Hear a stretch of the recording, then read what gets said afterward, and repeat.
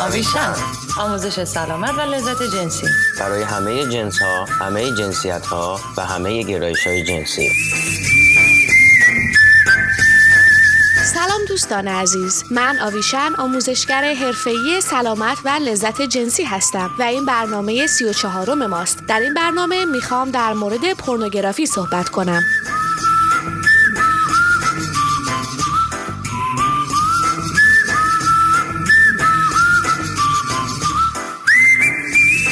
آدرس وبسایت ما آویشنx.com.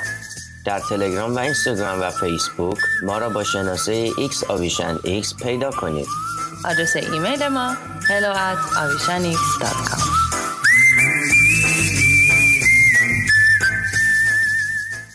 پورنوگرافی به طور کلی به عنوان هر گونه رسانه صریح جنسی تعریف میشه و قدمتش به اندازه خود تاریخ بشره. از نقاشی‌های غارنشینان و داستان‌های اروتیک و رمانتیک گرفته تا کتاب‌های تصویری و فیلم‌های پورن، انسان‌ها همیشه فانتزی‌های جنسیشون رو به نحوی ابراز کردن.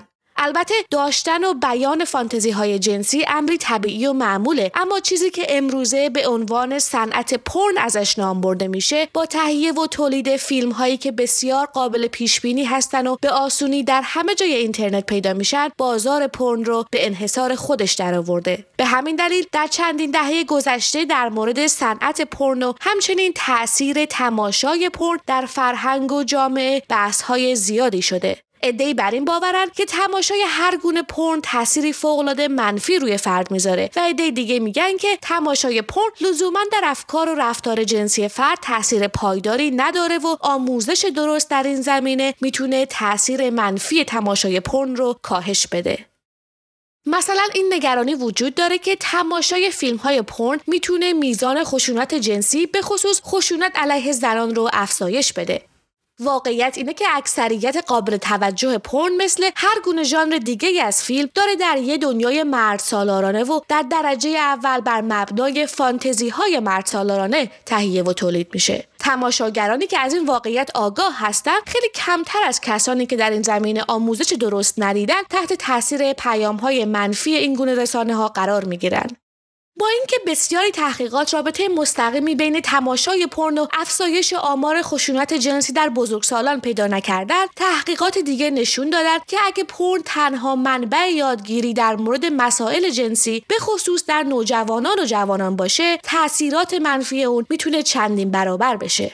تماشاگر آگاه میدونه که بازیگران فیلم‌های پورن برای جلب تماشاگر دست به هر کاری میزنن تا هیجان ایجاد کنن، حتی اگه در واقعیت انجام این کار برای اکثر افراد غیر ممکن یا بسیار ناخوشایند باشه. خوبه که متوجه باشیم که در صنعت پورن هم مثل هر شغل دیگه‌ای تبعیض جنسیتی وجود داره و بسیاری زنان مجبور هستن دست به اعمالی بزنن که برای حفظ شغلشون لازمه. این در حالیه که بازیگران زن زیادی هم وجود دارن که با علاقه در این زمینه کار میکنن و کنترل بیشتری روی شرایط کارشون دارن. یکی دیگه از نگرانی‌های رایج در مورد پورن اینه که دیدن تصاویر صریح جنسی از علاقه جنسی کم میکنه و موجب کمبود تمایل برای برقراری رابطه جنسی میشه. بعضی‌ها هم عقیده دارن که تماشای پورن به زود انزالی میانجامه، در حالی که بعضی دیگه میگن به دیر انزالی میانجامه و عده‌ای هم از اعتیاد به پورن شاکی هستن. خب تمام این موارد ممکنه برای افراد درست باشه و برای عده‌ای هم نه. بدن همه ماها با هم متفاوته و شما فقط خودتون میتونین تصمیم بگیرین که میخواین چقدر پورن تماشا کنین و چه جور پورنی برای شما مناسبه. تحقیقات در این زمینه هم نتایج متفاوتی رو نشون میدن. برخی تحقیقاتی که در این زمینه انجام شده رابطه‌ای بین تماشای پورن و هیچ کدوم از این موارد پیدا نکردن. تحقیقات دیگه‌ای هم هستن که مثلا تاثیرات منفی اعتیاد به پورن رو تایید میکنن. اما اگه شما احساس میکنین که تماشای پورن روی زندگیتون تاثیر منفی گذاشته، میتونین ببینین آیا با کم کردن یا توقف تماشای پورن این تاثیر منفی کمتر میشه یا نه. البته برای بعضی‌ها هم تماشای پورن در زمان و مکان مناسب به قوای جنسی و افزایش تمایل جنسیشون کمک کرده. پس بدونین که شما خودتون بهترین متخصص بدن و زندگی خودتون هستین.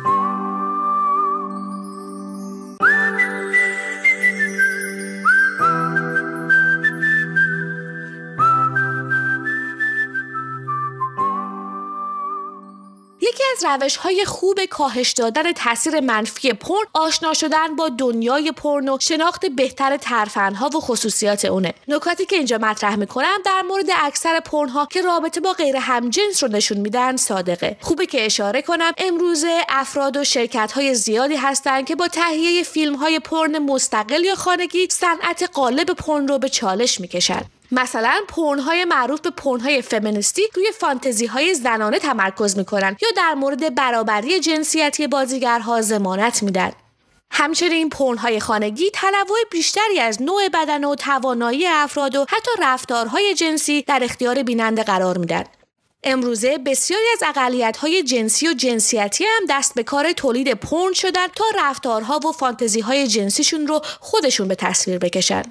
با این وجود همچنان عمده پورن مجانی در اینترنت توسط شرکت‌های پورنسازی تهیه و تولید میشه و این فیلم‌ها ویژگی‌های قابل پیش‌بینی زیادی دارن. یکی از مهمترین ویژگی‌های پورن اینه که بازیگران پورن اغلب در قالب‌های یکسانی می‌گنجن. بازیگران زن لاغر هستن و پستان‌های بزرگ دارن و لب‌های درونی کس بسیار کوچک. بدن اونا اکثرا هیچ مویی نداره و چهرهشون به شدت آرایش شده. اگر مرد هستن باید ماهیچه‌دار باشن و بدون هیچ گونه چربی و کیرشون هم معمولاً بسیار بزرگه. البته بیشتر این افراد هم سفیدپوست هستن و همان جنسیتی. همونطور که میدونین همان جنسیتی یعنی فردی که جنسیتش با اون جنسیتی که هنگام تولد براش در نظر گرفته شده یکی باشه. و وقتی افراد دیگه با توانایی‌ها یا شکل و شمایل دیگه در پورن ظاهر میشن اغلب به عنوان یه فتیش ازشون استفاده میشه. مثلا اگه بازیگری سیاه‌پوست یا چاق یا ترنس باشه موضوع این پورن تماماً بر حسب رنگ پوست یا شکل بدن بازیگر تعریف میشه. به عبارت دیگه بدن لاغر و سفید پوست و بیمو به عنوان نرمال نمایش داده میشه و بدن بقیه افراد میشه عجایب خلایق. نکته بعدی اینه که در پورن روند توافق جنسی نشون داده نمیشه. با اینکه تمام صحنه‌های پورن از قبل برنامه‌ریزی شدن و کارگردانی میشن، ممکنه اینطور به نظر برسه که همه چیز داره به طور خودکار و بدون هماهنگی اتفاق میفته. بازیگران اغلب زمان بسیار کمی رو برای گفتگو یا نوازش و ایجاد برانگیختگی جنسی مقابل دوربین صرف میکنن، چون همه این موارد قبل از شروع فیلمبرداری اتفاق میفته. بازیگری در پورن با بازیگری در فیلم‌های دیگه تفاوت چندانی نداره و اون چه شما در روبروی دوربین می‌بینین حاصل کار و برنامه‌ریزی یه تیم حرفه‌ای پشت صحنه است. یه ویژگی دیگه عدم استفاده از کاندوم یا هر گونه لایه محافظ دیگه است. خوبه که بدونین امروزه اکثر بازیگران پورن به طور منظم آزمایش میدن و قرص‌های پیشگیری از بارداری و ایدز مصرف میکنن. با این وجود ریسک انتقال بیماری‌های آمیزشی همچنان وجود داره و خیلی بازیگران در طول زندگی حرفه‌ایشون نیاز به درمان بیماری‌های آمیزشی دارن. من به شما توصیه میکنم همیشه برای حفاظت از خودتون و شریکتون از لایه محافظ استفاده کنین و برای اطلاعات بیشتر هم به برنامه چهارم آویشن گوش کنین. راستی همه برنامه‌های ما از طریق وبسایت و شبکه‌های اجتماعی و کانال ماهواره‌ای توشه و رادیو رنگین کمان در دسترس شما هستن.